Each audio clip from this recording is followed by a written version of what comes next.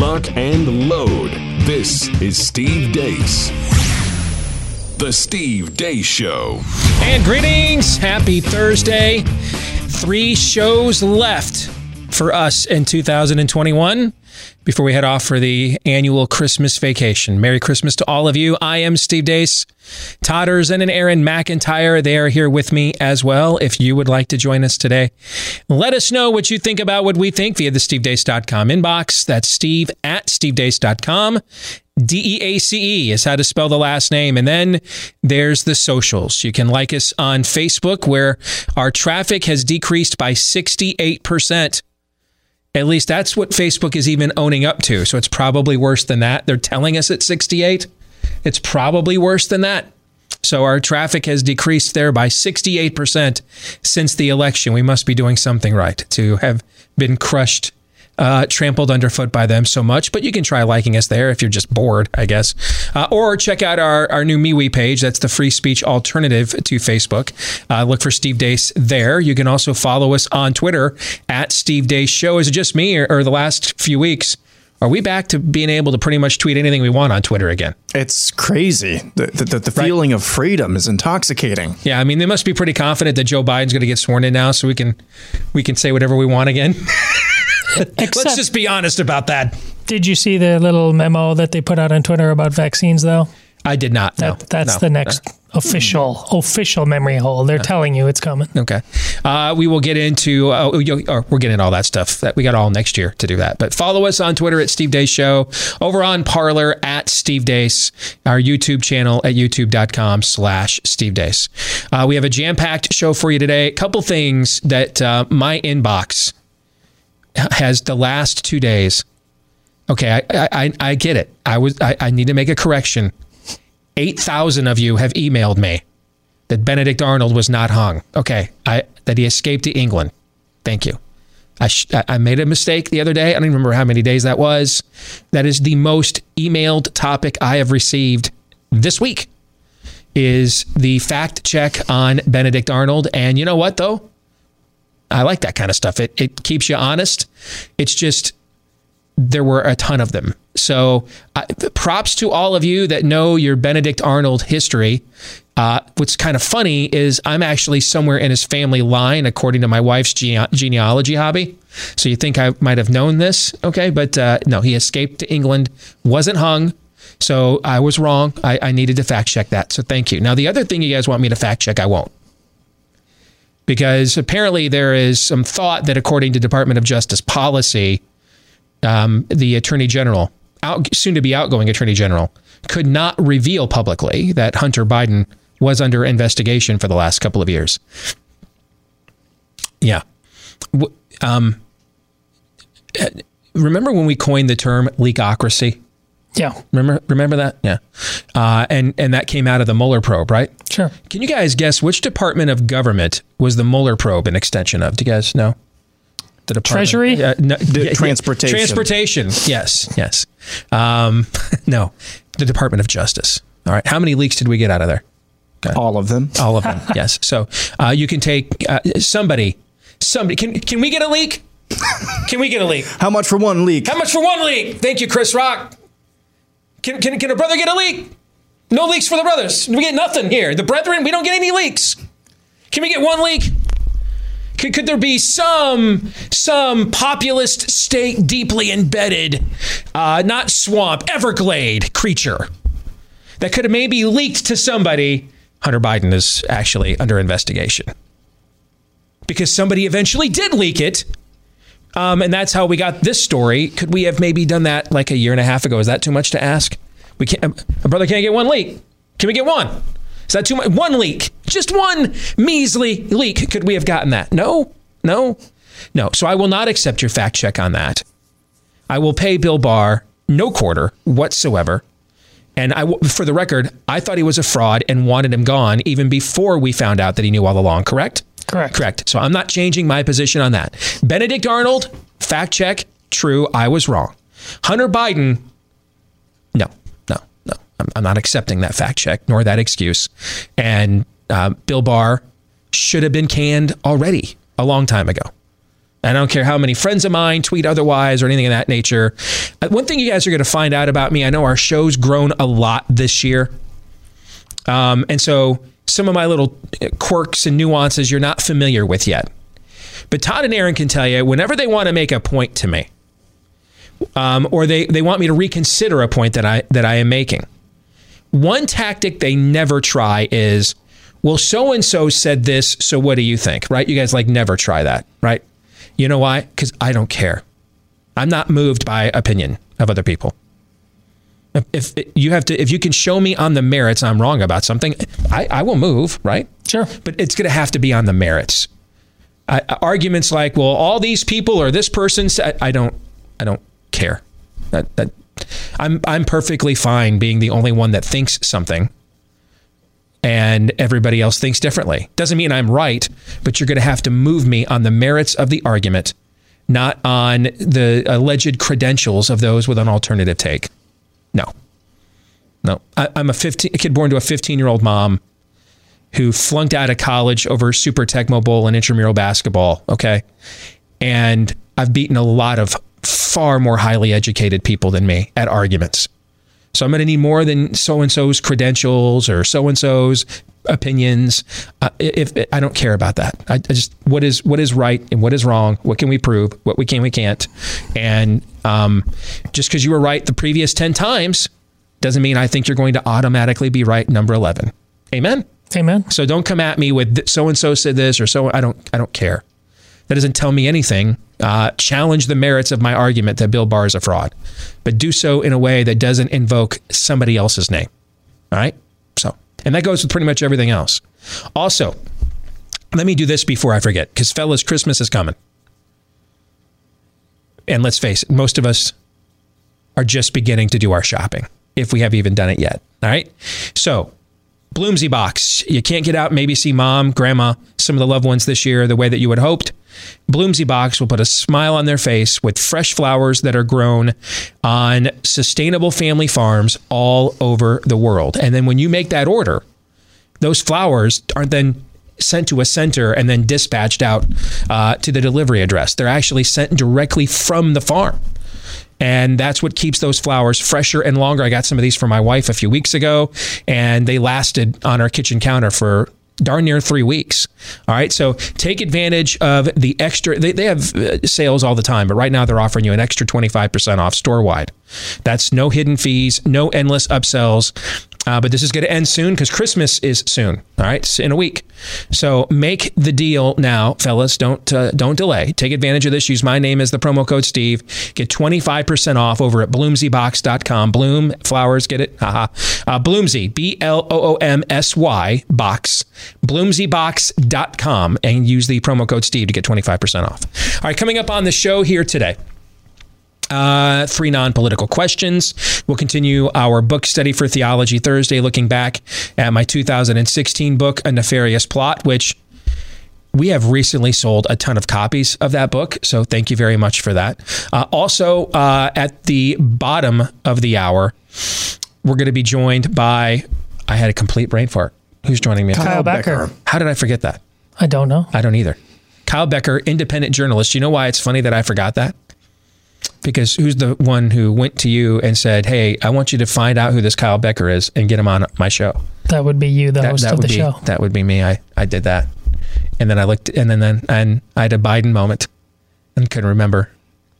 The guy that did the thing, that guy, he's going to join us. Anyway, he has been all over the various tentacles of the voter fraud issue. And we're going to find out what he thinks he does and doesn't know here at the bottom of the hour. You don't want to miss that. But before we get to all of that, and maybe by then I'll remember his name. Before we get to all of that, here is, what's your name over there? Here's Larry with a rundown of what happened while we were away. What happened while we were away, brought to you by stimulus checks. Yesterday, there were reports that Congress was getting close to a deal to provide more coronavirus aid to American businesses, but there weren't going to be stimulus checks included. Translation, big businesses were going to get bailed out again, but those of us actually paying for those bailouts weren't going to get anything. Naturally, that prompted some strong reaction, and by the end of the day, Politico's Jake Sherman reported Mitch McConnell had overtly linked the need for direct stimulus payments to the Senate primary in Georgia, saying, quote, Kelly and David are getting hammered. Joe Biden's incoming Deputy Chief of Staff, Jen O'Malley Dillon, who ran the Biden campaign, gave an interview to Glamour magazine last week where she lauded Biden for being, quote, able to connect with people over this sense of unity and promote bipartisanship. She went on in the same interview to talk about Republicans, quote, I'm not saying they're a bunch of Mitch McConnell is terrible, end quote. Kamala Harris posted this video yesterday. To remind our children of every gender that they should not be confined by the limited perception that some might have of who they are and what they can be. And this is where we are, I think, advancing as a society with each one of these moments. It says to everyone, don't let anyone put you in a box because of your gender. Learning Chinese today. Today's phrase is, what if you identify as a box? 如果您将其标识为盒子怎么办? Former Mayor Boy Pete Buttigieg talked about his new post as head of the Transportation Department. At its best, transportation makes the American dream possible, getting people and goods to where they need to be, directly and indirectly creating good-paying jobs. At its worst, misguided policies and missed opportunities can reinforce racial, economic, and environmental injustice, dividing or isolating neighborhoods, undermining government's basic role to empower everyone to thrive. Checking in once more on the Branch Covidians, who are starting to wonder why there's a spike in the deaths of young people over the past year, despite coronavirus having a 0.00003 infection fatality ratio, according to the CDC. There appears to have been this inexplicable spike in the deaths of young people this year. There are an average number of deaths every year for different age groups. Not this year, not 2020. So here's what we now know from JAMA. July appears to have been the deadliest month among this age group, meaning under 44 years old, in modern American history. Over the past 20 years, an average of 11,000 young American adults under 44 died each July. This year, that number swelled to more than 16,000. So can we conclude that that is coronavirus? I think almost assuredly. The state of California hit a one-day record of COVID cases with more than 50,000 reported and nearly 400 deaths. Governor Gavin Newsom talked about his failed lockdowns and mask mandates. The Pennsylvania Department of Health released some guidelines this fall entitled Safer Sex and COVID-19. Here are a few of the selections from those guidelines. Limit the number of partners. Try to identify a consistent sex partner. Wear a face covering. Avoid kissing and do not touch your eyes, nose, or mouth with unwashed hands. Wash your hands with soap and water often, and especially before and after sex. If soap and water are not available, use an alcohol-based hand sanitizer.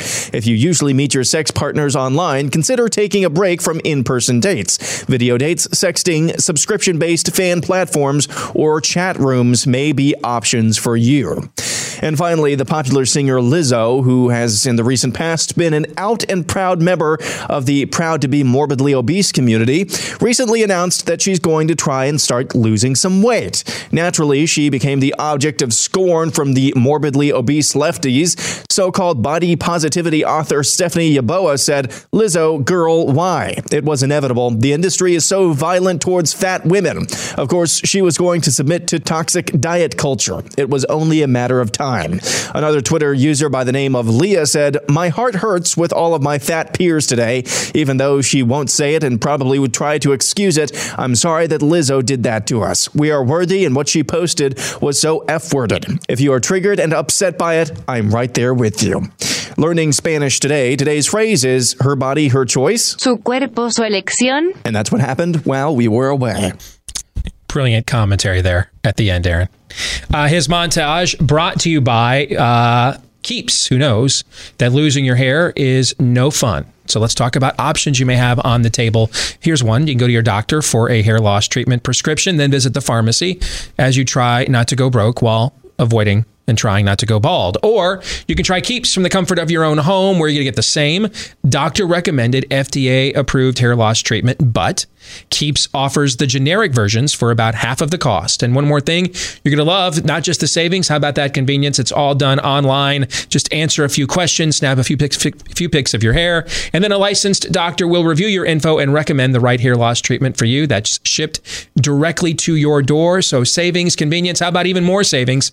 Half off your first order right now. Half off your first order when you go to keeps.com/grow. That's KEEPS for keeps.com/grow. Half off your first order. All right, let's react to some of what Aaron had in his montage. You know the analysis I laid out yesterday on the stimulus checks? Yeah. You know it was right and obvious when by the end of the afternoon, reports start coming out that Mitch McConnell was, old cocaine Mitch Ditch, was saying the exact same thing to Republicans in the cloakroom there. When it's so bad, when this tactic is so bad. Now, hey, if you want to oppose the whole thing, I'm okay with that, right? You know what I'm saying? Sure. Like, you want to oppose the whole thing, that's fine. But don't do payoffs that don't include the people who are actually paying the bills. You know what I'm saying? Don't do that. Either do everything or nothing. You know what I'm saying? Yeah. But don't give the Kennedy Center or whatever this bill's version of it is any more money while not giving the families who have been largely at home, etc., nothing. Okay, don't do that. And it was so obvious, okay, that even by the time we all went home yesterday afternoon after the show, McConnell, there were press stories that McConnell was pointing this out to Republicans in the Senate, that this is how bad of a strategy this was. That even old Ditch had to sound like me.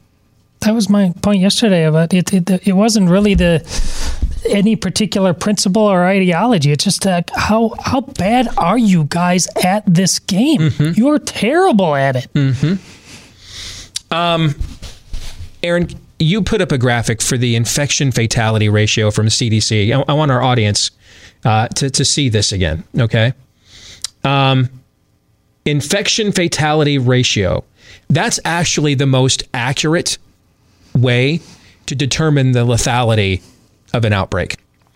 Now, the problem with using this number is if you're not routinely testing for antibodies, or if you are, but not releasing the results, I mean, that could be going on too, if you know what I'm saying. You know what I mean? Mm-hmm. That could be happening too. Okay. You don't really know how many people were infected because there are, especially with an outbreak where our primary concern, what is our primary concern with this outbreak? What kind of spread, gentlemen, are we primarily supposed to be concerned about with COVID-19? Asymptomatic spread. Right. Which means all kinds of healthy people have gotten it and they don't even know. Okay. So this year, since the country began to open back up in May, I have been to Texas, 3 times? Texas and back 3 times. I've been out to Los Angeles and back. And I just went to Florida and back for Disney World. And until recently, when Big Ten college football started, I was going to the movies when they reopened pretty much every weekend here for several months. What are the odds I have not either been exposed or infected with this virus? I've been on how many planes, etc. What are the odds? Probably low, I would guess, right? That you haven't. No, that yeah, I have not been. Yeah, probably pretty low, right? Yeah. Yeah. Yeah, I haven't had a fever in like 3 years. Okay. So, in fact, somebody I was around a few months ago was exposed, and it was suggested to me to get tested. I said, I'm not getting tested. I don't have any symptoms. Why would I get tested without any symptoms? I'm not doing that. Why would I do that? That's the whole game. Test people with no symptoms. That's for what, 0.7% asymptomatic spread? I'm not doing that. No. I mean, look at the mitigation strategies. You stay home longer, you quarantine longer for contact tracing than you do with a positive test in some of these places. No, I'm not doing that. If I have symptoms, I'll go right away, but I don't. It doesn't mean no one in my house has been tested. A couple of the kids had some of the symptoms at times this year. We had them tested right away. They were negative every time. So from the beginning, we're not idiots. We're not like, hey, just the antidote to COVID Stan is head in the sand, Stan. That's not the antidote to this. We just want, what's the truth? The truth is the antidote. Not swinging from one fallacy to another. Just need to know what the truth is. Now, the problem with knowing a true infection fatality ratio, so we often use the case fatality ratio, because that math is easily accessible to all of us. We can just go to Johns Hopkins website, the CDC website, Worldometer, how many websites, right? And just look at how many cases are going on in your state, your community, any country in the world, divided by the number of deaths, and you get a case fatality ratio, right? All that data is somewhat accessible to pretty much everybody, which is why that's the stat that's often used. But if you really want to know the lethality of an outbreak, you want to know the infection fatality ratio.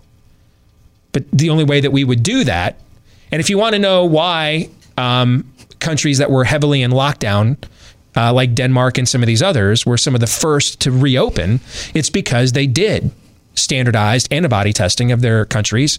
They wanted to know what's the true infection fatality rate of our country. When they found out that how low it is, they said, well, there's really no point to shutting everything down for this.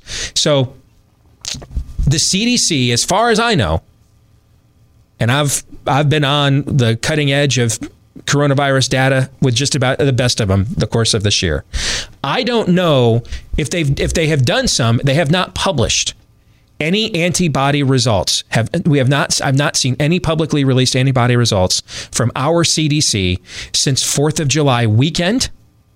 And those were those were the results of antibody testing that were done in I think about a dozen locales at the end of April and early May. And they released those 4th of July weekend is when we got them. What is the date today? December 17th. So 5.5 months later, we're in the middle of a major outbreak, we're told, right? And we go 5.5 months and your CDC has no antibody data that it has released whatsoever, because otherwise we the people, we don't have the means to go do all that kind of testing, right? So we can't acquire that information. We have to rely on institutions and government and medical societies to provide that information to us. So here is what the CDC is telling you is the current infection fatality rate for COVID-19 stratified by age group.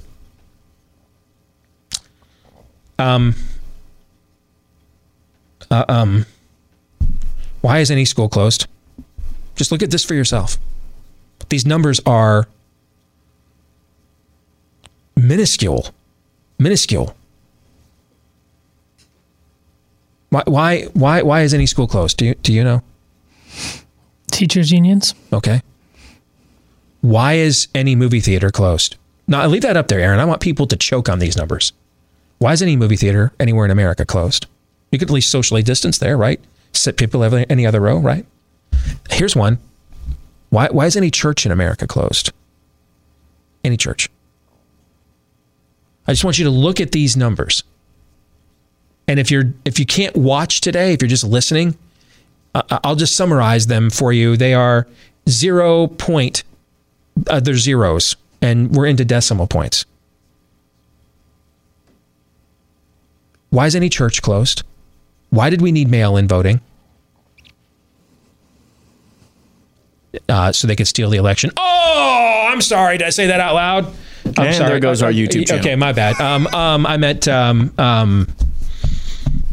why didn't we trust in-person voting? Did I phrase the question properly that time? Okay. But why were you told not to visit loved ones for Thanksgiving? Why are you being told to stay home for Christmas? I mean, look at these numbers. It's astonishing, really. And I want to, and the way that Aaron, you tied that into the CNN clip. So here are two professional journalists and their degrees. And Sanjay Gupta's the dweeb in the middle, isn't he? I believe so, yeah. Okay. And he's a big time doctor, of course, an expert. And he gets asked a fourth grade causation equals correlation question, the kind of fallacy that in Philosophy 101 you're taught your first day of that class in college to reject, right? Okay. Well, of course. I mean, we must draw that. We must draw. Right? How about young people killing themselves because you're making them stay inside for these numbers? How about that for a causation to correlation or correlation to causation? Your thoughts, America? Maybe that's why. Because we got kids going on Zoom calls, blowing their brains out because they're sick of this. Might that be why? Okay. They're not doing science or data. They haven't been this entire time. This has been propaganda. This is the data. This is right from your CDC. Don't argue with me. Take it up with them, Facebook science team. That's their data. That's their estimate. Nothing should be shut down in this country with those numbers. Nothing. That doesn't mean there doesn't need to be social distancing. That doesn't mean if you're going to have people indoors, conglomerated in a close setting, no one wears masks. Now, I don't think masks work as a mitigation strategy for a community. That doesn't mean that they wouldn't provide at least some support in if 50 people are in an elevator. You know what I'm saying? Sure. They might there, but corporately as a setting, they don't work. We know that in real-time data. But to me, we can fight the social distancing and mask argument later. We got to win this argument first. Because after all, if social distancing and mask work, then why are things still closed? Why don't we just social distance and mask, open everything up and social distance and mask at those places, right? Right. You can't tell me both things cannot be true. Choose one. You tell me, you prove to me that social distancing and masks work. Because then why isn't everything opened? And we'll just do social distancing and masking while it's opened. Why don't we just do that? So it doesn't work then? Well, the state of California, another country heard from, where they have had forms of lockdowns and mask mandates since April. Months and months and months of them. I was there the first week the state reopened to go and do the initial work for the Nefarious Plot movie. First week the state reopened, I was there. Everybody wore masks everywhere. I was all throughout LA, Hollywood, Burbank, Pasadena. Everybody wore masks everywhere. People were driving their cars with masks, and that was in mid-June. Months and months and months. We're talking about canceling the Rose Bowl. Something that hasn't happened since like World War I. Months and months and months and months and months of masks, lockdowns. And now California with its deadliest day ever yesterday, most cases ever yesterday. It is the capital of COVID Stan. It is where the Branch Covidians make their Hajj. It's the Mecca. Why didn't it work? Why didn't it work? Because it doesn't work. That's why. It doesn't work. It doesn't work, and it hasn't worked anywhere. You get pretty much the same results no matter what you do. You get pretty much the same results. This is the battle we're going to have to fight all over again after January 20th if Dementia Joe gets inaugurated. So prepare yourself.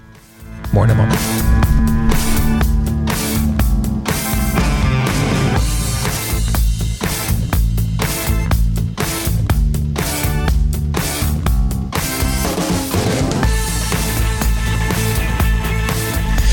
Just had the daily Built Bar break. Easy for me to say. Built Bar break.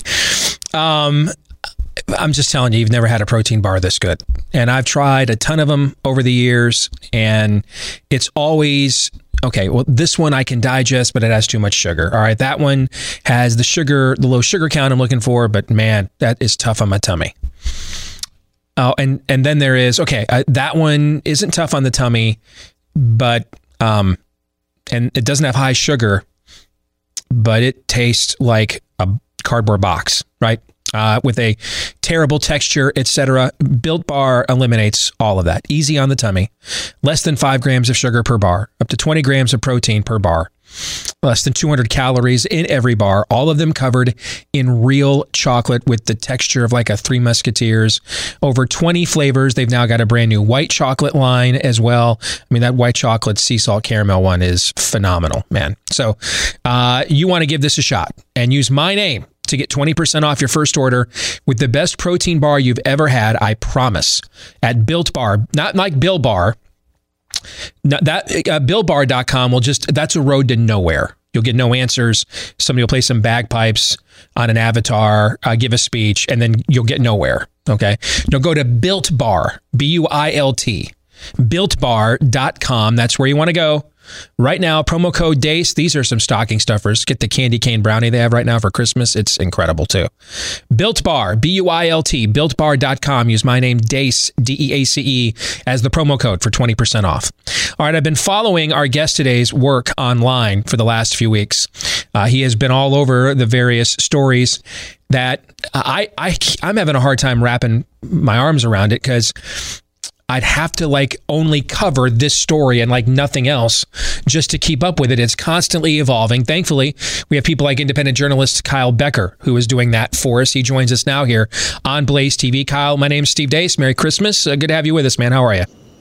Hey, Steve, I know who you are. I'm from Iowa. I went to the University of Iowa. Oh. I went to the University of Northern Iowa. I heard you on the radio. I was like, who's this guy? My friend turned me on to you.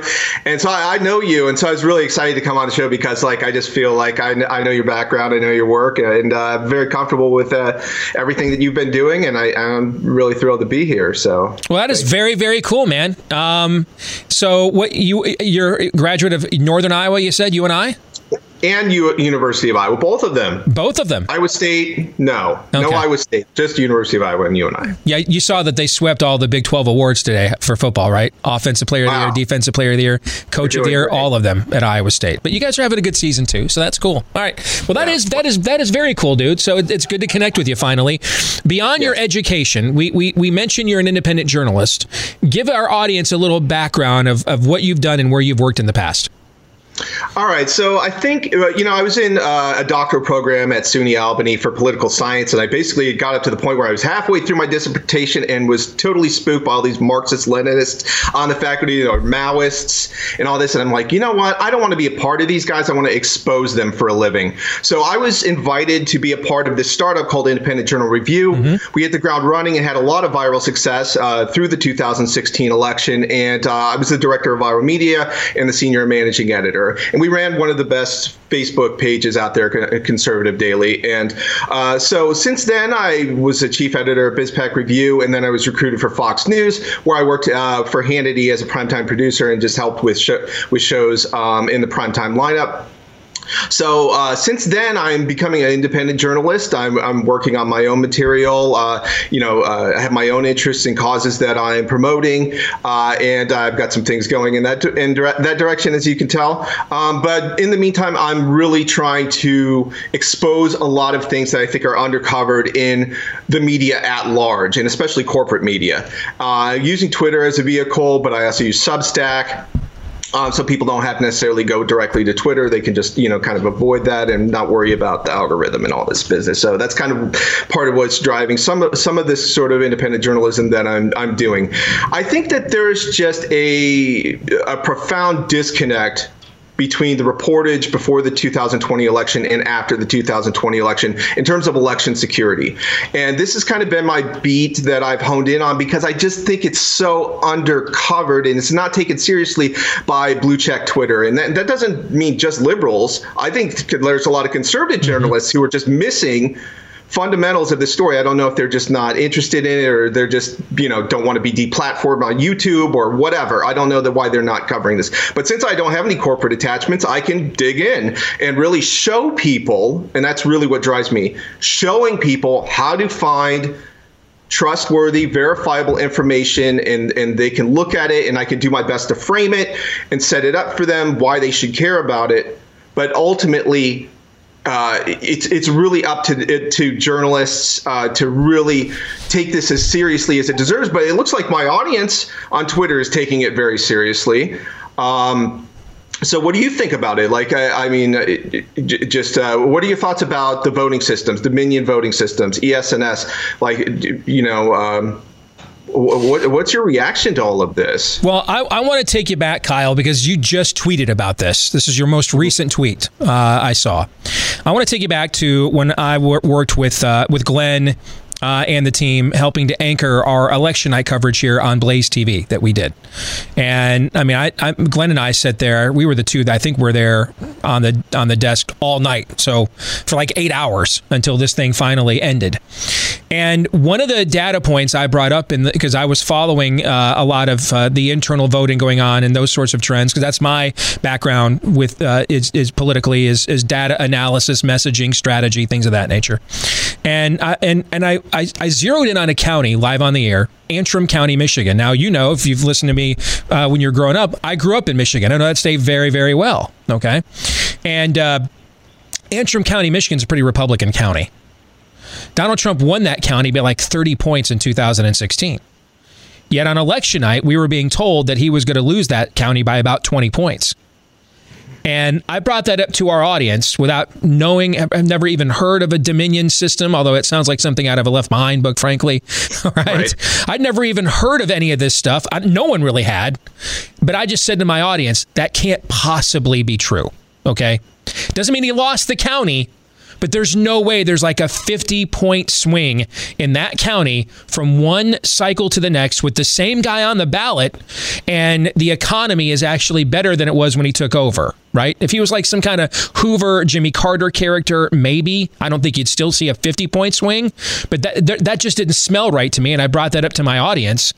Well, now we've had an audit of this county, correct? And now we've got a case going to the Michigan Supreme Court about this county. Tell us about that. Well, actually, it's being filed at the Supreme Court because basically what the lawsuit from Powell and Wood, who are representing their clients, want to do is ensure that the Supreme Court recognizes that the Trump-backed electors in Michigan are able to be voted for. I'm not sure why they feel like they need to clarify this, but there is a conflict, and there are legislators in Michigan who feel like there's a conflict in the law, which actually the Constitution, I don't know if they've heard of the Supremacy Clause, but the Constitution recognizes that they can send whatever slate of electors, the legislature can. It's been done before in Hawaii in 1960, for example. But one of the things they appended, one of the appendixes, or that they're sending is the audit that you're talking about. Now, when I brought this up earlier, liberals are saying, well, Trump, exactly what you said. Well, Trump won this county, and the recount, clarified that the machine was wrong. And then there was a 68% error rate in the count.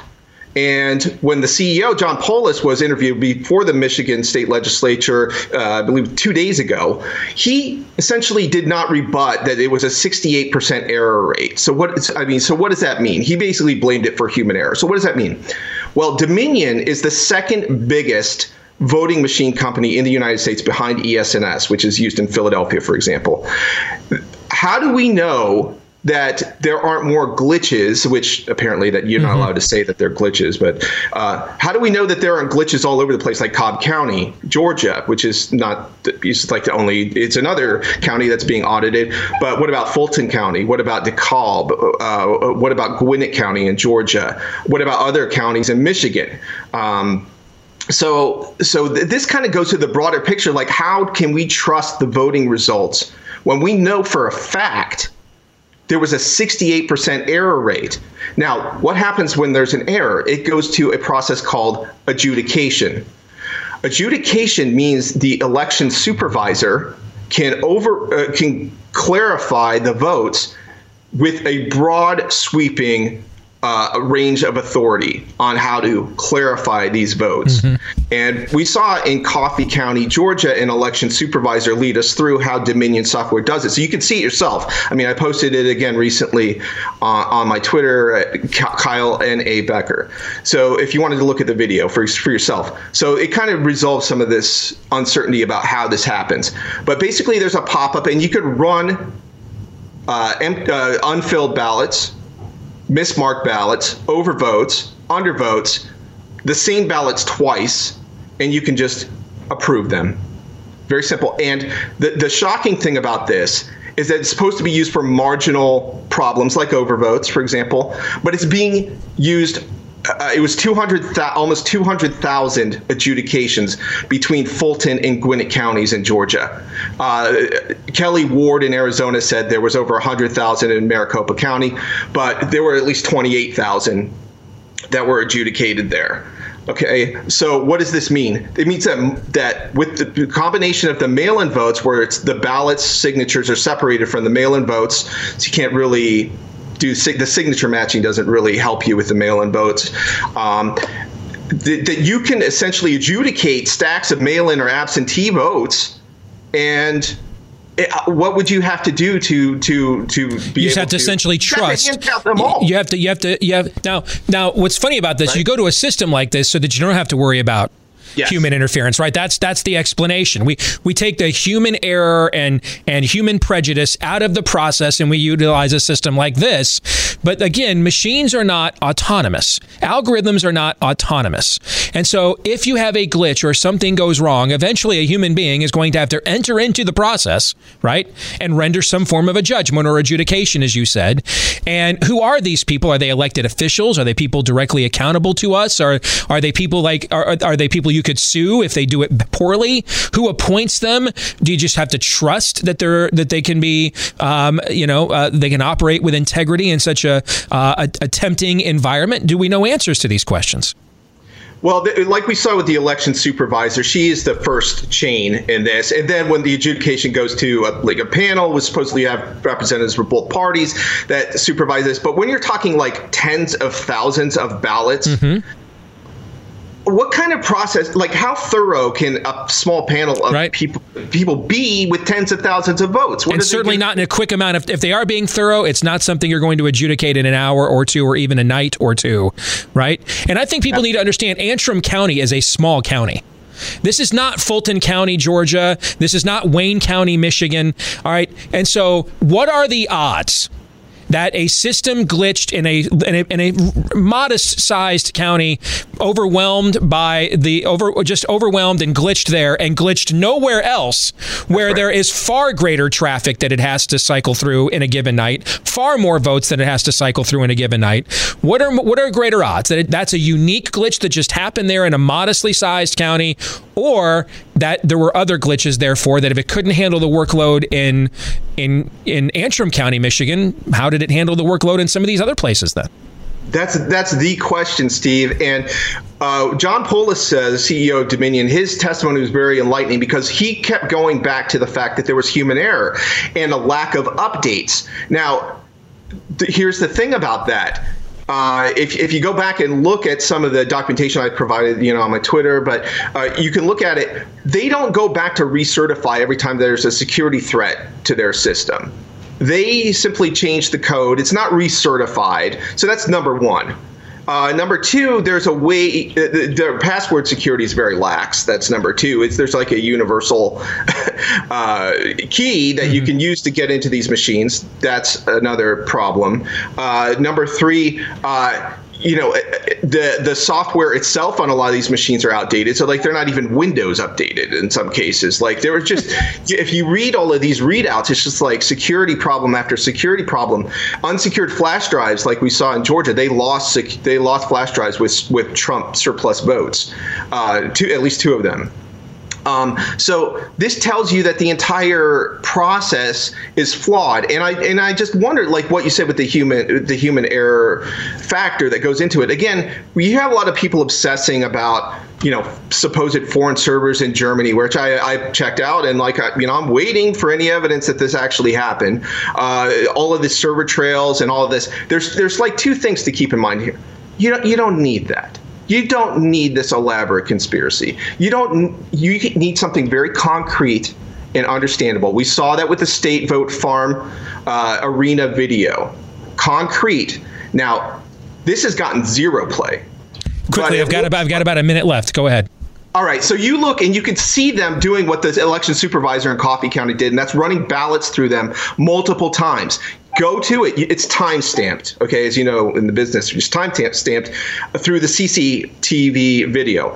You can see them running it multiple times, so it's very concrete. And if you combine that with the election supervisor who just walks you through it step by step, it becomes very crystal clear how this happened. It wasn't like a John le Carre spy thriller. It was just motivated election workers who think that Trump is literally worse than Hitler. Okay. Justifying in their minds that we're just going to run these ballots through multiple times, go back, adjudicate, check. Go back, adjudicate, check. Back, adjudicate, check. And if you see, combined with what we were talking about with Antrim County and the high error rates, there's enough reason to really just, we need to get these voting systems out of here. And we need to just go back to hand count ballots, voter IDs, just simple common sense things that have worked for centuries. Yep. Unless the goal is to wreck the system and have us, instead of airing our grievances against each other at the ballot box peaceably, if the goal is to wreck that system, so then we'll do it to each other violently in the streets, then keep doing systems like this, because that's how that process is going to eventually turn out, and we don't want that. Everybody just show up with a voter ID, you cast your ballot in person, it's counted in person, and we all just, and it's your neighbors, it's the people you know at that precinct, you go to church with them, they live down the street, it's Merle who owns the hardware store. That kept the peace here, despite a lot of deep cultural divisions for about 150 years since Reconstruction. Yeah. Stick with that. All right, Kyle, great stuff, man. Steve. Appreciate it. Merry Christmas. Thank you very much. Merry Christmas. All right, and definitely check out his Twitter feed. All right, Kyle, like it sounds, N.A. Becker, at Kyle N.A. Becker, a ton of great stuff on there, on this story. We'll come back, hour 2, next.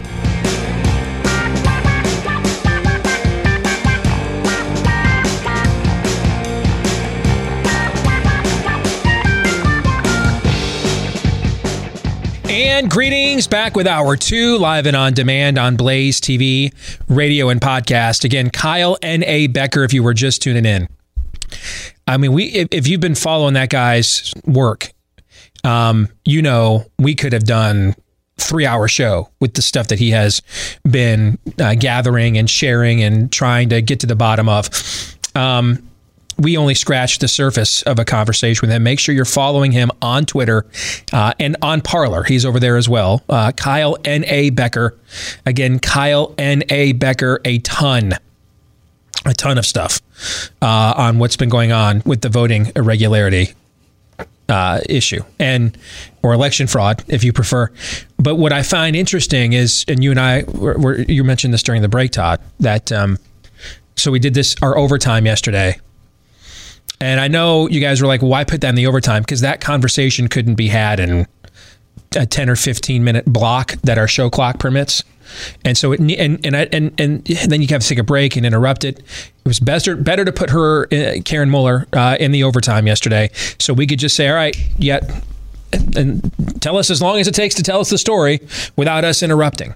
You want to go get that overtime yesterday. If you're not yet a Blaze TV subscriber, blazetv.com/Deace. That's where you can go to get a discounted subscription. Treat yourself for Christmas.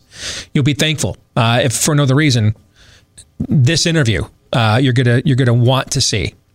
This is just a woman, and you know what? Their Karens hound you about wearing masks. Our Karens show up at their state Supreme Courts waving constitutions. All right, and so Karen's just a grandma, but she's also an attorney. So she knows BS when she sees it. And she's a grandma. So you know she knows BS when she sees it, right? All right. So put those two things together, and Karen ain't having it. Karen ain't having it. All right. And so she happened to go and read the statutes of her state of Wisconsin and find, that's your former home state, Todd, find that the statute specifically forbids drop-off boxes for votes. Like, you could just, you know why? Because even saying that out loud, doesn't that sound like a banana republic? Drop-off boxes for votes. I mean, that doesn't, just saying that out loud it's just, we're not serious about this. Which is probably why it's a law that we don't have them. And so she's like, well, that's a problem because we had over 500 of them in the state. There's over 500 of these in Wisconsin, and the law says you can't do this. So she took it right to the state Supreme Court, not knowing what was going to happen. And then the army of attorneys that was the point that immediately mobilized when they saw her petition. What was it? Perkins Coie, when she said that those lawyers hopped on this? Yes. Say what now? Yeah. And anyway, you've got to go and get this story of where these drop boxes came from in her state. And it essentially just came from the two GOP establishment hacks that run her state legislature. Just went to a symposium with the National Association of Secretary of States and people like that, and just thought, this in a pandemic, this is just a great idea. One of them, by the way, she failed to mention, she did in our conversation, Voss. I can't remember. I think he's the Speaker of the House. He's in charge of one of those organizations. He is actually the president. He's the president of it, the current one, at least. So a little double dip there, obviously. Yeah. So not even the Democratic governor. And yours is bad. This wasn't some edict from a pen and a phone, no executive order that didn't have an emergency session of the legislature. Just the two highest ranking Republican swamp creatures there in the Wisconsin State Assembly just thought, we all know the Constitution has a good ideas clause, right? Let's just do this. Yes. That's where it came from.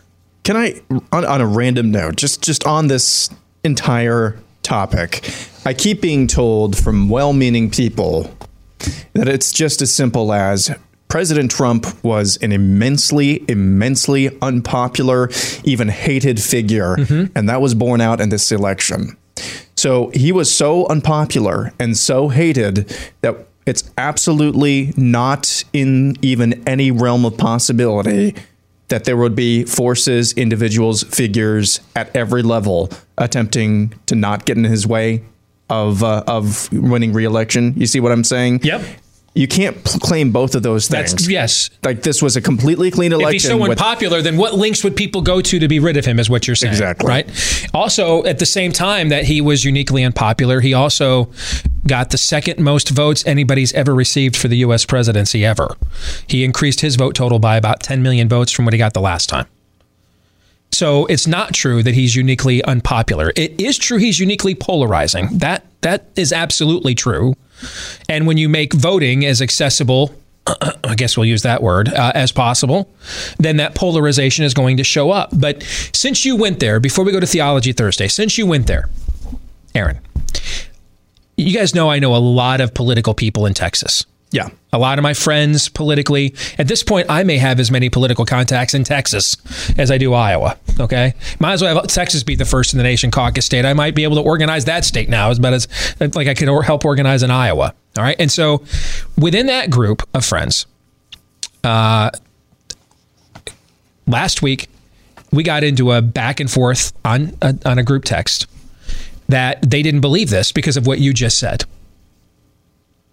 And they pointed out, they went to some of their congressional races in the state where their candidates, like my buddy Chip Roy, for example, underperformed in suburbs of Austin, but then overwhelmingly won the rural areas, and say that totally matches up. They told me that totally matches up with how Trump performed here in Texas.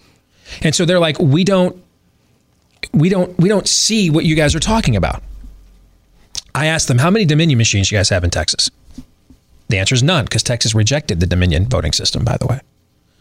I said, is it Harris County that Houston is in? I believe that's the biggest Democratic. Right, yep. And then Dallas County is the other one. How many 4 a.m. vote drops did they do in Harris County the next morning? None. I said, you're guilty, my friends, because your state is at least willingly competent. willing to be competent about running an election, you're running the math in your state and then extrapolating it everywhere else because the math makes sense in your state. Your Republican congressional candidates struggled in the same places, the same suburbs that Donald Trump struggled in.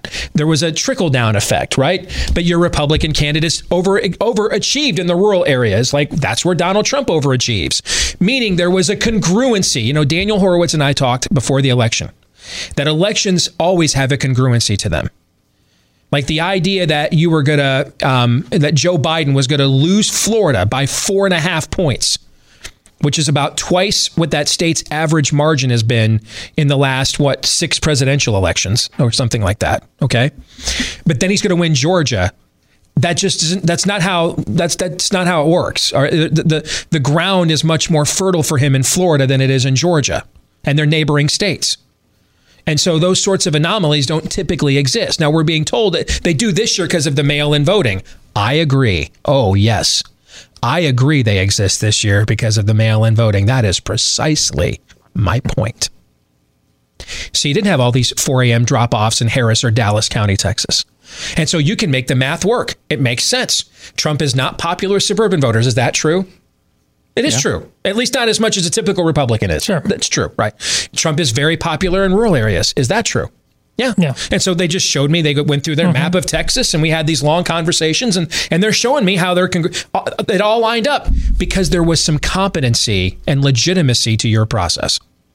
So the math works. You don't have Fulton County, Georgia in Texas or Wayne County, Michigan in Texas or Milwaukee County, Wisconsin in Texas. You don't have that. Or is it Laverne? Is that the county that Philadelphia is in, I believe, in Pennsylvania? No, Philadelphia County. Or Philadelphia County. Okay. You don't have that. You don't have that in your state. Now, you might next time. Those Democrats in Harris County might be thinking, hot damn. I mean, we got to get ourselves a little taste of that. But you didn't have the dynamic that they're arguing about in those states. And essentially, the argument comes down to this. We can follow Dominion corporate flow charts. You can follow it all. It really boils down to this question. How is it, do you believe that Joe Biden overperformed Barack Obama in about a half dozen counties that just so happened to not understand how to operate the U.S. postal system, what the deadline was to drop ballots off when the election took place? And those just happened to be the half dozen counties he needed to flip the map. Do you believe that? Then you have to believe that all of the people that handled those ballots, all of the local officials that oversee that ballot and election process and all those Democratic county machines, you also have to accept and believe that they all operated with the utmost integrity. I don't believe that. I don't. And so if you cannot extrapolate or prorate your election in Texas with dude, have you seen the health minister in Pennsylvania? Dude looks like a lady. I mean, the bearded lady is the Pennsylvania health minister. You know, we're all bemoaning, oh man, Beto can only lose by 3 points in Texas, right? Remember those guys, Texas is going to go blue. Dude, outside of maybe the San Antonio City Council, run a bearded lady for health minister in Texas, man. That's not happening there. That's the health minister of Pennsylvania. You're not the same. You're not the same. So you cannot say because the math added up in Texas and the election's trajectory is congruent and here in Texas, it all made sense to us. Philadelphia County, Milwaukee County, Fulton County, Wayne County are not Texas. And frankly, there's nothing in Texas, not even in the bluest places, anything like those Democratic machines there. But allow them the precedent of name that ballot. auctions instead of elections. Over here, I got 500,000 votes, 50,000 votes, 50,000 going once, going twice, going three times. Sold for you. Allow that precedent to stand, and y'all down there in Texas will. You will. You will. Let us know what you think about what we think. Steve@stevedeace.com. That's the email address. Like us on Facebook. Follow us on Twitter at Steve Deace Show. Over on Parler at Steve Deace. Check out our new MeWe page, Steve Deace, as well. And then our YouTube channel at youtube.com/Steve Deace. If you enjoy the podcast, thank you very much. Hit that subscribe button for us and leave us a 5-star review if you like our Facebook page as well. All right, let's get to some Theology Thursday, brought to you by our friends over at Brickhouse Nutrition. Life is about habits. So how about starting some good ones, right? We've focused a lot on our health this year. And one thing we have learned is maybe we have forgotten some old truths about preventative health.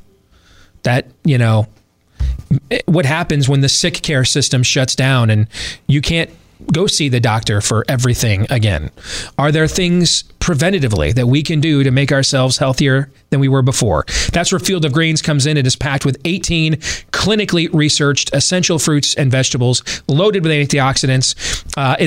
It's a powerful combination of natural ingredients that will support heart health, a healthy immune system, metabolism, blood pressure, digestion, all of the good stuff, the pre and probiotics you're looking for as well. Just put 1 scoop in a glass of any water-based drink and mix it up. You're good to go. You're going to get more fruits and vegetables than the average American will get in an entire day, just in that one sitting.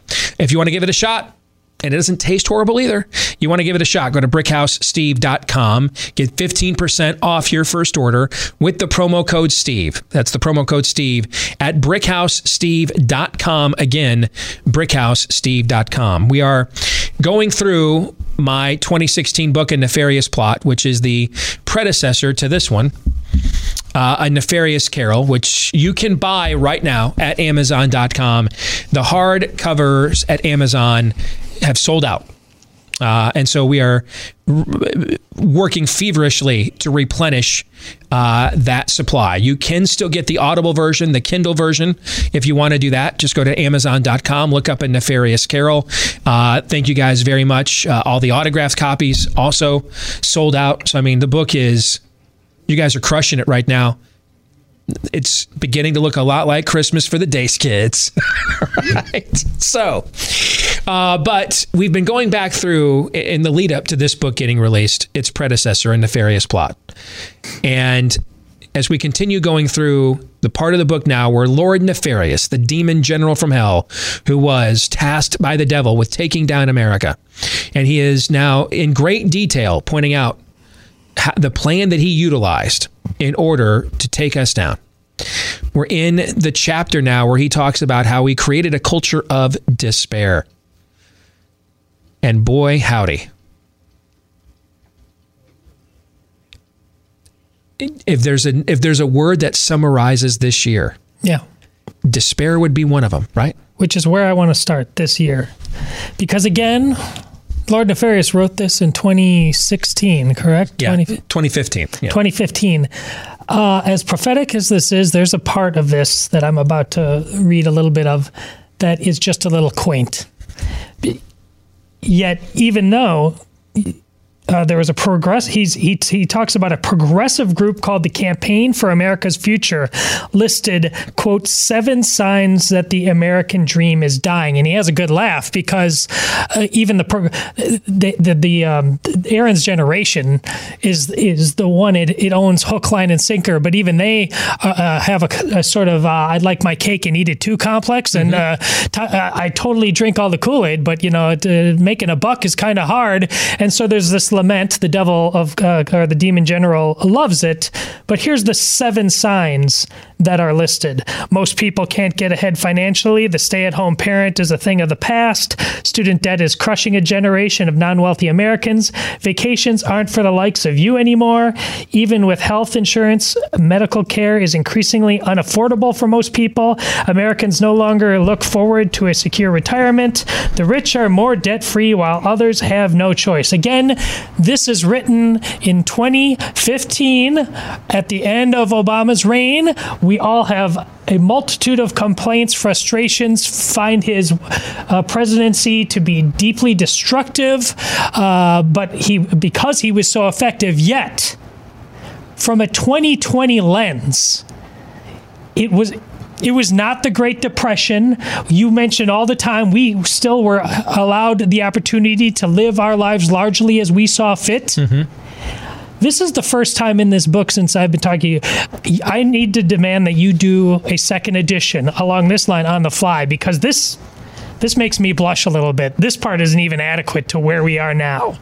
What are the 7 signs now that the American dream isn't dying, but in fact dead in real time? We're looking at it. What has happened in the last 20 years that says, hold my beer? I can't even... you answered your own question, I think. What I hear you saying is this is even truer than Nefarious was taunting us with 5 years ago. It's even... that we're beyond... It's so true that we have reached the next level of despair, right? That what he described as the fruits of despair in the culture, we're beyond that now. We're like, can I leave my house without a China diaper on, right? Yeah. We used 5 years ago, we were complaining about parents treating the schools like a glorified daycare. And now despair has taken over so much that they hate your kids so much, they don't even want to brainwash them anymore. Like, they don't want to show up to brainwash them. You know what I'm saying? Like, they just can't even be bothered with brainwashing. Now the schools are closed. Can't even be bothered with brainwashing them anymore. I read something yesterday that Joe Biden said behind the scenes to a group of, I think it was some teacher groups or education groups yesterday, talking about... you guys are not going to be happy about this, but he said, after I do my 100 days of masks and everything, I'm going to push to reopen the schools. You guys got to put kids got to go back to school. Think about that. Think about the fact that I've spent most of my career trying to get the kids out of the schools. And I spent a good deal of time this year trying to get the kids back in. The brainwashers don't want them back. That's a next level of despair right there. Like, dude, I hate your kids so much, I don't even want to brainwash them now. I don't even care. Just leave them at home. We don't, whatever. That's kind of what you're saying, right? Yeah. Yeah. The next level, speaking of the next level, you mentioned this. Like I keep telling you, I'm a demon and a damn good one. I'm an agent of chaos. I enjoy watching your destruction. I get off on it, actually. I completely and totally have your every fiber of my being. Hate you with every fiber of my being. I have a very dim view of your species' prospects. Nevertheless, even I have never seen a people so far gone. They destroy their own infrastructure in an effort to get back at their alleged oppressors. Again, you wrote this at 2015 about, wait for it, race relations. Mm-hmm. Now here we are again. We watched people burn down their own neighborhoods. I'm so mad that, in my view, that cop should not have put his knee on George Floyd's neck for 9 minutes. I don't think he should have done that. And I think he should be prosecuted for it. But I also don't think that because the cop did that to George Floyd, I just now forget that the dude was a drug addict that pointed a gun at a woman's stomach either. You know what I'm saying? Yeah. I don't believe because that cop did that to George Floyd that beatifies and canonizes him by extension. I don't believe that. But how did those who do, how did they react? They looted stores and stuff, but a lot of those homes and projects and apartment buildings, they live there. They burned down their own places. I mean, they weren't storming the Bastille here. This is like the French Revolution, though they went back and just lit their own crops on fire. You know what I'm saying? Mm-hmm. That's what he's talking about here. And we just watched this play itself out again this summer. And thirdly, to make a larger point, you cite data from around this time, and this data perhaps goes, because you're writing in 2015, it might go back 2014, 2013, but in a poll, government was listed as the biggest problem for 4 months in a row. The GOP, in regarding to the GOP Congress, and the GOP had control of all of Congress at the time, only 3% of Republicans have confidence in the legislative branch that they controlled. All of this struck me in light of the fact of what we talked about earlier on the show today and yesterday about where the money was going to go that we're talking about, right, in a bill, whatever bill Congress does pass to help Americans with COVID relief. Justin Amash on Twitter, did you see what he said? Quote, "Congress is an illusion." People were dragging him for that, making fun of him for that. Now, we've had our differences with Justin. That was Justin Amash before he got Trump derangement syndrome. Yep. That's the old Justin Amash. Yep. Yeah. But again, all three of these points, I bring them up because they're about different content matter. It proves the central contention of your book. We are now 4 to 5 years on from when you wrote it. Right. You're Steve Deace, you're writing as the demon, but the premise is you are so far gone, I can tell you the truth. Yes. You won't turn around. I've just given you 3 points that have played out over the last 4 years that prove that you were not just using a rhetorical flourish right there. We have the scientific data, the social scientific data. We clearly, short of revival, cannot turn ourselves around. It was having all three methods of governing. For Republicans, we're supposed to do it. The point Nefarious is making is something I've talked about on the show this year a lot. He's saying to you, and this was 5 years ago, you have nowhere to go. There is no party you can go to, no institution you could go to. You know, I was on with, is it Peter Boyle, I want to say is his name, longtime talk show host in Denver, Colorado. He had me on his show this week talking about my new book, A Nefarious Carol. And he thinks it's time basically for Trump's base to accept the reality of the situation. Hardcore conservative, he's like, I think it's time to accept the reality that Joe Biden's going to be president. And he's upset that his audience, portions of his audience, have turned on him for telling him this. And he asked me what I thought, and I said, and he thinks that they're kind of acting like a cult. And I said, well, hey, on my show 4 years ago, I was one of the first people to call it Trump cult. There is a cult of personality aspect to Trump support. First of all, every political figure gets them, but he was a celebrity on top of that, which just makes it even more obnoxious at times, right? But when it was a cult of personality doesn't produce the waves of crowds we saw in Washington, D.C. last weekend. You need more than that.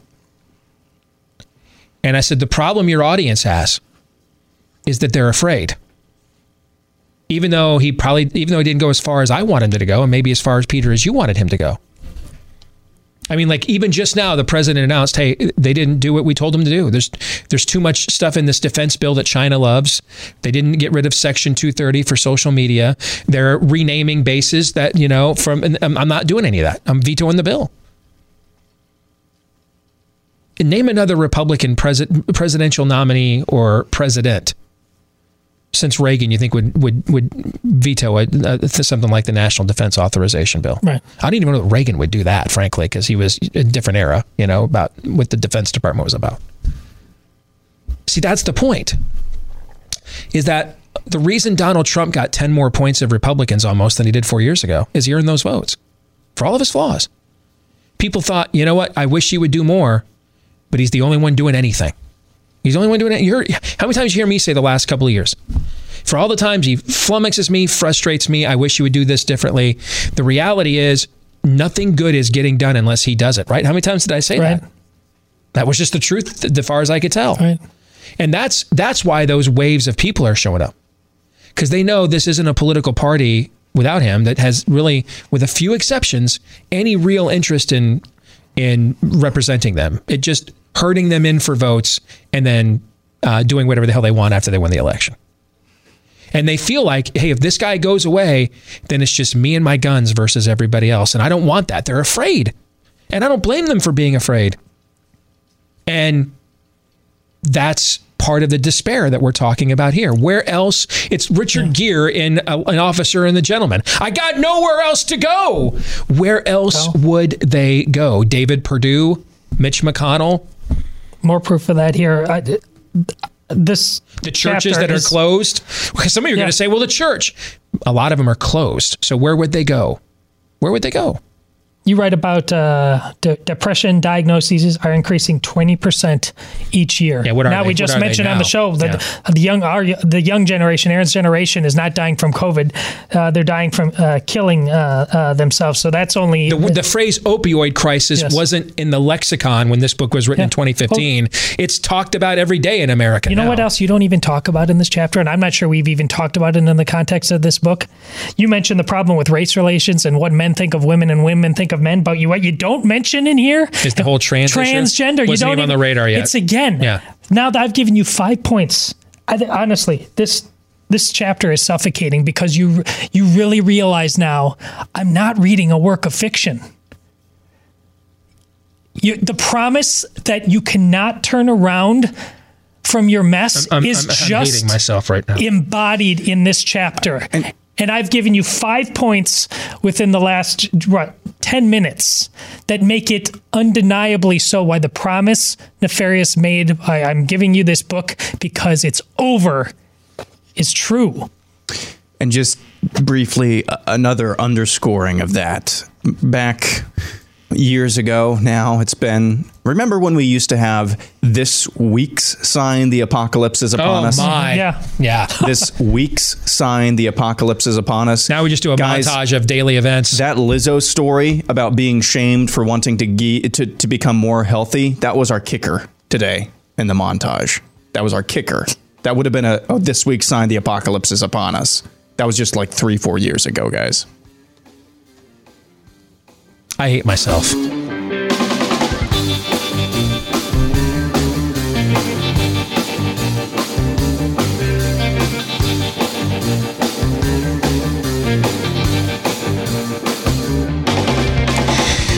The deadline is approaching. All right. Patriot Penguin, if you're sick and tired of overpriced greeting cards that don't say what you really want them to say, you don't want incoherent messages that sound like or something syrupy, incoherent, ridiculous. You don't want a greeting card written by Joe Biden's teleprompter writer. All right. You want something that is clever, will trigger the right people. That's where you go to our friends over at Patriot Penguin. All right. They have the kind of Christmas card that you are looking for, but the deadline is fast approaching to take advantage of this offer so you can get your cards sent out before Christmas. All right. PatriotPenguin.com and use the offer code Steve. Get 4 cards for just $22. 4 cards custom for you for just $22 at PatriotPenguin.com. Offer code Steve. That's PatriotPenguin.com. Offer code Steve. And yes, they come with a bigly sense of humor at PatriotPenguin.com. Promo code Steve. But time is of the essence here. All right. Who knows how much longer you've got to get this all done before Christmas. So PatriotPenguin.com/Steve. Let's get to 3 non-political questions. We all have questions. Who am I? Why am I here? Where am I going? Who am I? A search and a question of identity. Why am I here? A question of meaning and purpose. Where am I going? Question of destiny. Some better than others. What sort of morality or proto-morality would you expect to find in a chimpanzee troop? Injecting some levity into the demise of Western civilization. It's 3 questions on the Steve Deace Show. Guys, I'm still laughing at this Katie Hill tweet. You remember Katie Hill? She's the disgraced former congresswoman from California who had a sexual relationship with an employee of hers while she was a congresswoman, and so she got kicked out of Congress for that. She's responding to Marco Rubio talking about that deputy chief of staff for Biden calling Republicans a bunch of F-worders.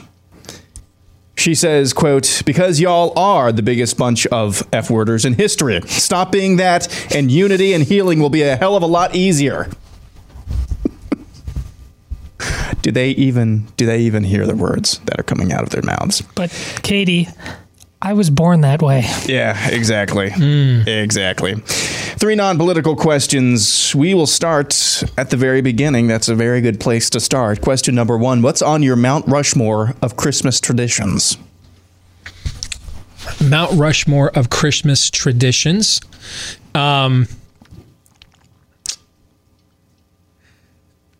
Christmas morning with the kids. That's coming to an end. We got 3 teenagers. This is probably going to be Anna's last year in the house. So, and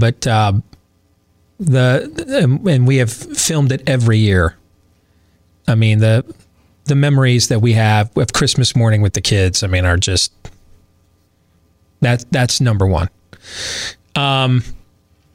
We put the tree and all the decorations up Thanksgiving weekend.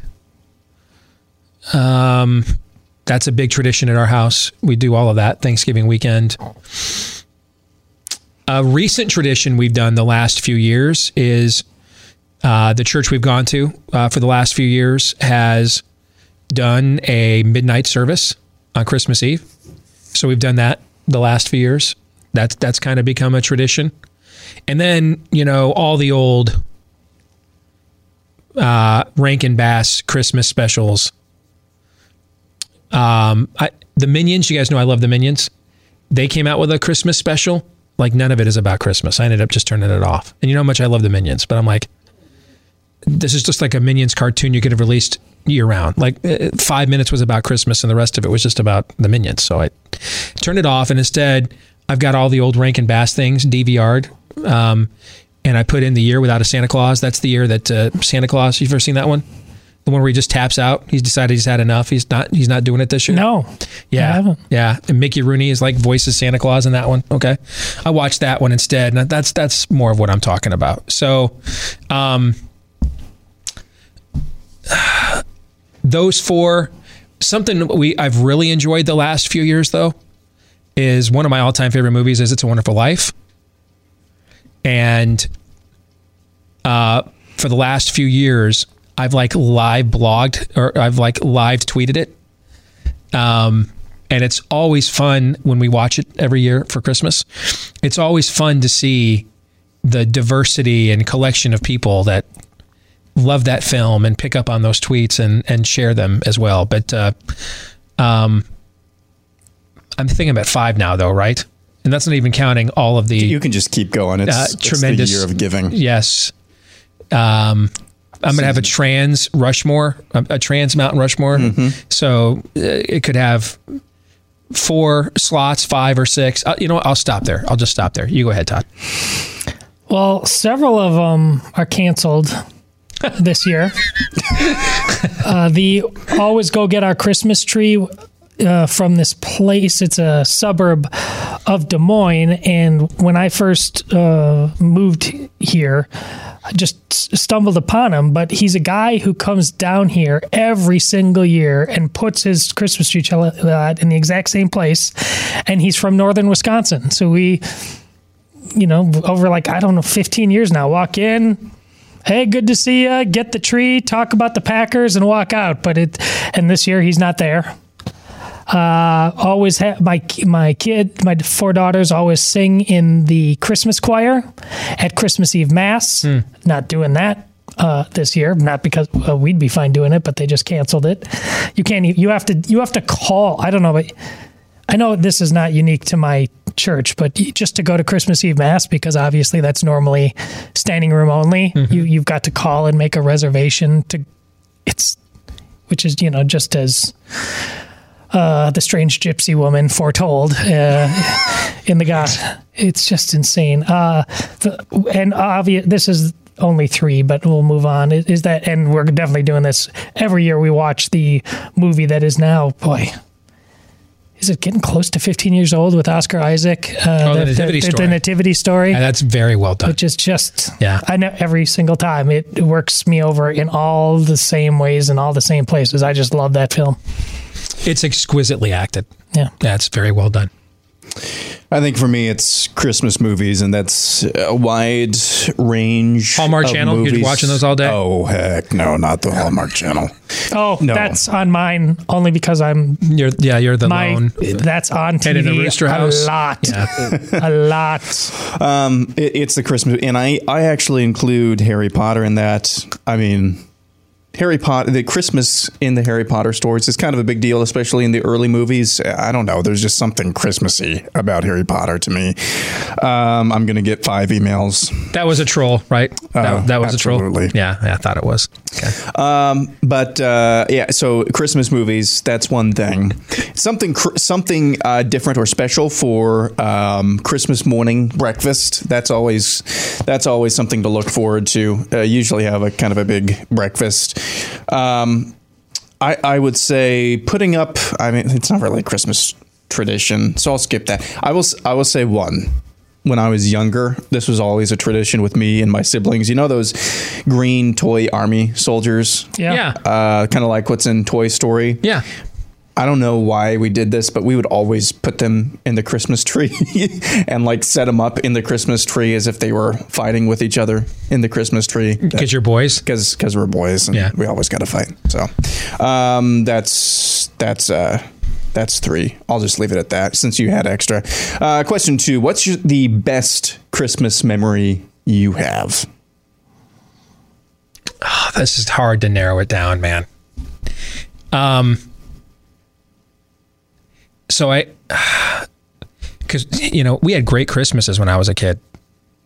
And there's a lot of memories I could choose from that. But I think I'm going to choose the year, when iPads first came out, our oldest, and Anna wanted one really bad. And she saved everything, did extra chores, everything. She saved everything for a year.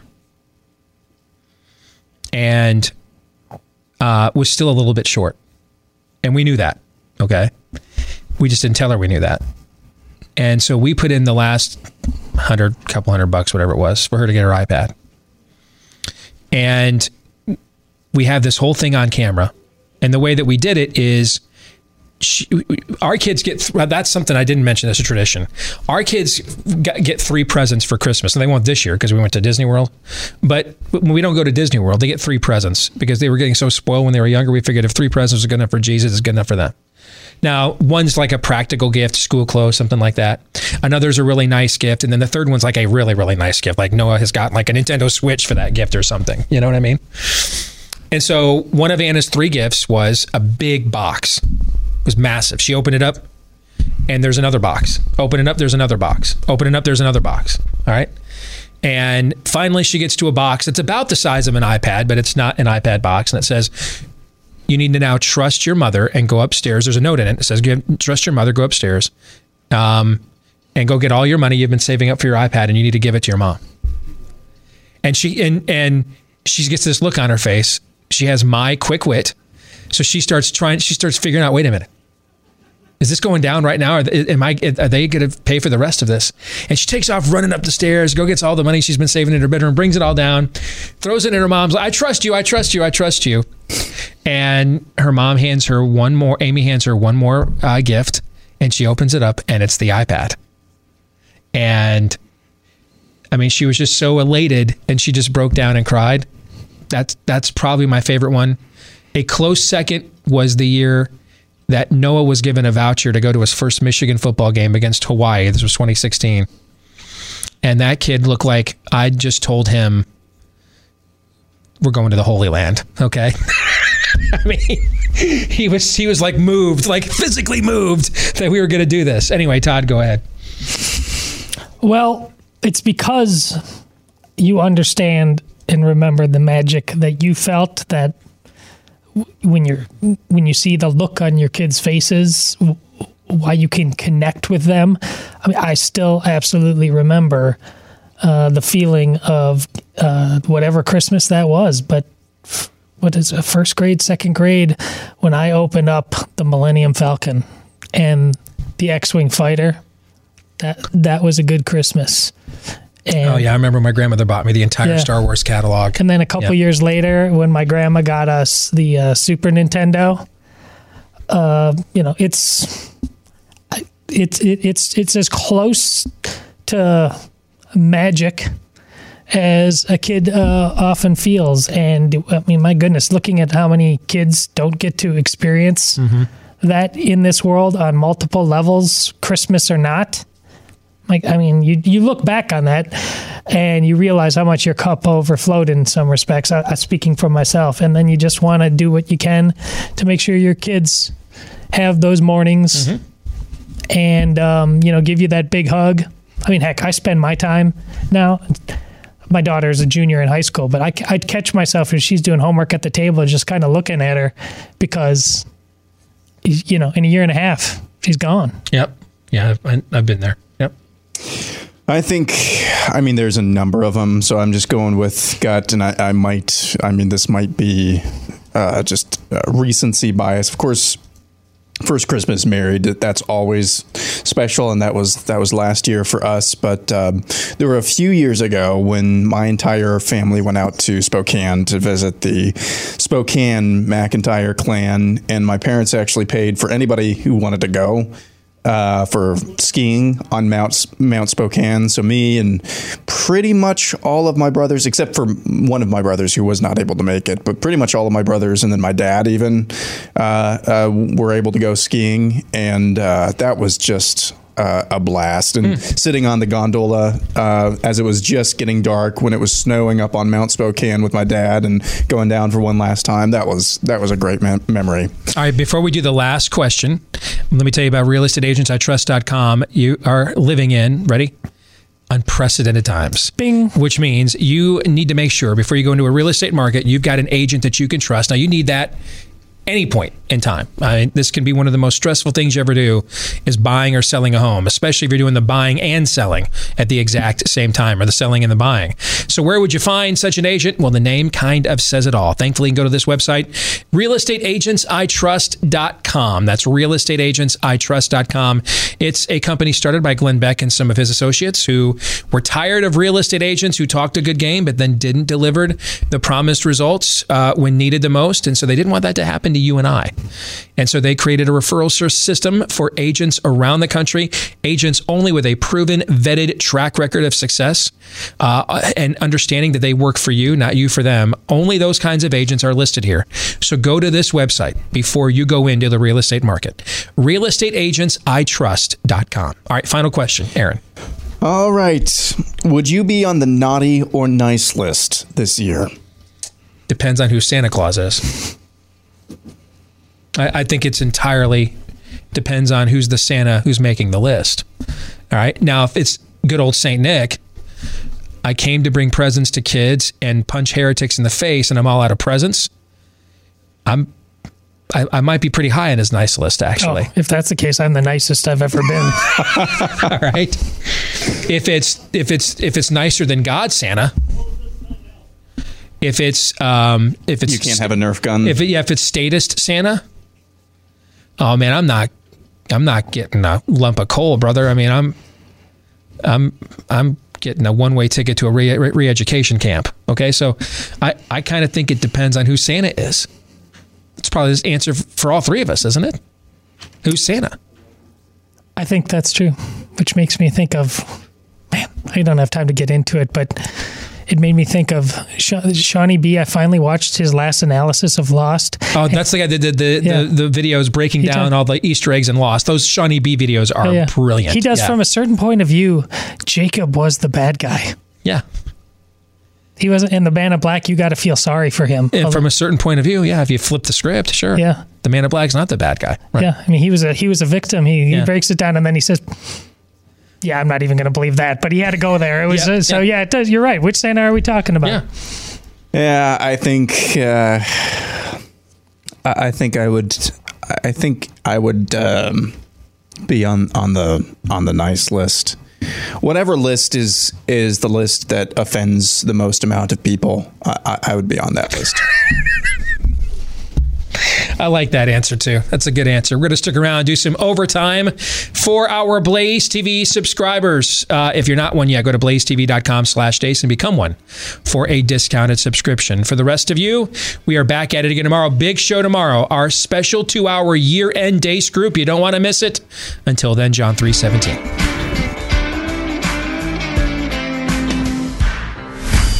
This is Steve Deace on the Blaze Radio Network.